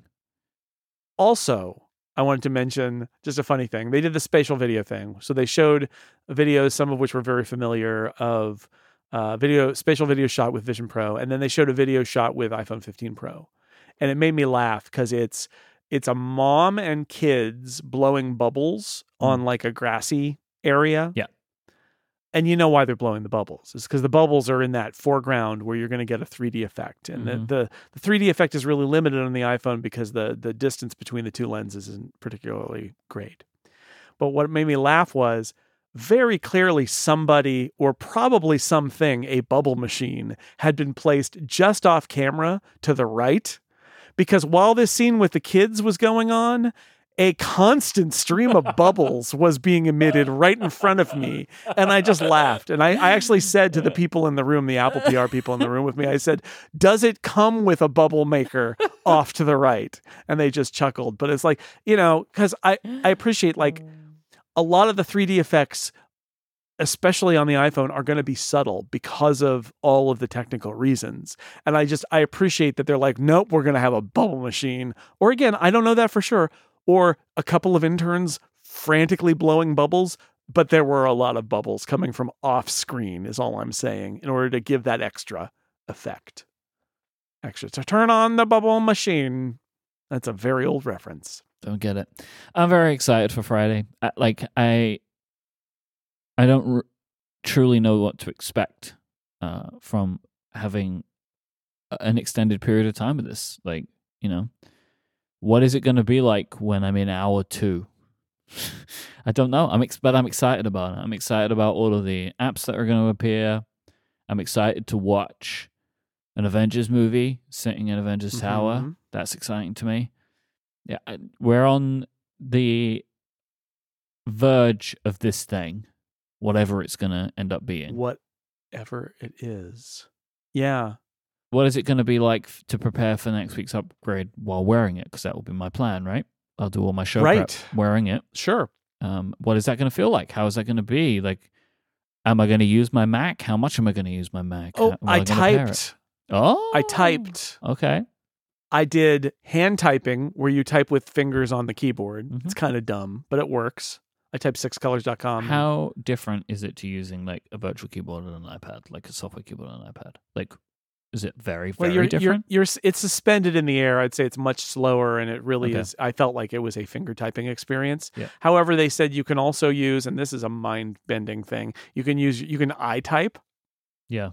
I don't think which is you look at a letter and pinch your fingers and look at a letter and pinch your fingers. I don't recommend that either. Can you swipe type? I don't think so. I didn't try, but I assume not. Maybe. I don't know. I have real doubts about the precision available on that keyboard. I think the answer is, and I did try this too, there is Talk to Type, where there's also a little microphone icon that you can look at and tap. Actually, you don't even tap. You look at the microphone icon and then you say words and they come out. That's cool. Right? You don't even have to tap. That's smart, because that's going to be your best way to do short field text input is your voice. It's going to be the easiest way to get that text out. Just a couple of days away. I know. It's amazing. I don't even know what I'm going to do with it. I feel like I don't have like a list of like, here are the 10 things to do when when I put it together. I think I'm just going to kind of feel my way around. I imagine I'll use the built-in apps. Yep. I will finally, all these nice people who put me on their test flights for the Vision OS apps, I'm like, finally, I'll actually be able to use that. Yep. Because I get the updates. It's like, oh, I did a new beta. I'm like, I still don't have it. Third-party apps. Then, it's going to be FaceTime calls and personas. I'm looking forward to whoever I can persona call with first, right? Like this is going to be a race. Who can I persona call with first? That's going to be a train wreck and a lot of fun. And I want to try to use it with a Mac and see how that goes. I'm looking forward to 3D movies too. Like, sure. I'm going to give that a go. I was telling a friend who was visiting this weekend, I said, I'm going to have to do some testing. And he's like, watch a whole 3D movie? I'm like, but for my work. I'm going to have to watch a 3D movie for my work, or at least portions of various 3D movies for my work. That's going to be good. So should I ask? I assume you've got a transatlantic flight. Oh, yeah. I'm going to America and picking one up on Friday morning. All right. And then spending best part of the week. We're kind of turning it into a little bit of a vacation too. And so, because, I've got to make the trips, I'm going to make the most of it. And also it's like one of those things where I wouldn't want to pick it up on Friday. Then when am I going to leave? Because I don't want to leave and arrive and then mess up all my shows, right? Because I'm all weirded out and jet lagged. Because it's a big week, right? Big week. Recording all these shows is going to be a big week. This is, no matter what, as we said before, no matter what way this goes, it's big content for us. And so, I want to be on it and ready and raring to go. I'm very excited. I'm very excited, and it's going to be. And I'm preparing for headaches. Sure. Yeah. Because I'm going to overuse it. Paracetamol. Right? I will be using this over the first few days more than I assume I would use it on a regular day. That would be my assumption, but we'll find out. I think that's probably right for both of us. That's true. Wow, this is weird. It's like we're holding hands and jumping into a new world together, right? This is the last upgrade of this era, and then a new era begins of whatever it is. Yeah, this is one of the reasons I'm so looking forward to this, because I just don't feel like we've done anything like this before. No. Right? This just isn't a thing that me and you have gone through in the history of our show, nearly 500 episodes. Yeah. And now we're this thing's about to happen and we don't really know what to expect from it. And it's going to change the trajectory of the show for an amount of time. I have said to several people over the last week, this is why I got into this business, is seeing what new things are before it's ready for everybody else, but getting that glimpse of the future, trying to understand it, trying to communicate what it is, what the issues are, but fundamentally the idea that you are seeing something that is at the edge of what we can make right now, and that might be telling us things about what the future is like. Even, that is, I just think that's really exciting. We'll be there, and we'll be back next week where we will have our impressions. Very excited about it. I think, yes, we will, won't we? Yep. Wow. Just like that. I'm sure that you'll be writing more at sixcolors.com over that time. Sure. I'll be writing them all with one finger on a little floaty keyboard. And I'll say for me, I'm going to be planning to post videos and photos and stuff, probably on Instagram. I'm YKE of my whole vision quest that I'm going to be going on to pick this thing up. You can find us on Mastodon. Jason is at JSonL on Zeppelin.flights. I am at iMike, IMYKE on Mike.social. You can find video clips of the show on our Mastodon account. We're at upgrade at relayfm.social. You can also watch clips of the show there and on TikTok, Instagram, and YouTube, where we are at Upgrade Relay. If you would like longer ad-free versions of the show each and every week, go to getupgradeplus.com. This week, we're going to talk about podcast transcriptions in 17.4 and how that makes us feel. Thanks to our sponsors for this week's episode. Thank you for listening. Until next time, say goodbye, Jason Snell. Once more into the breach, Mike. Once more. Here we go.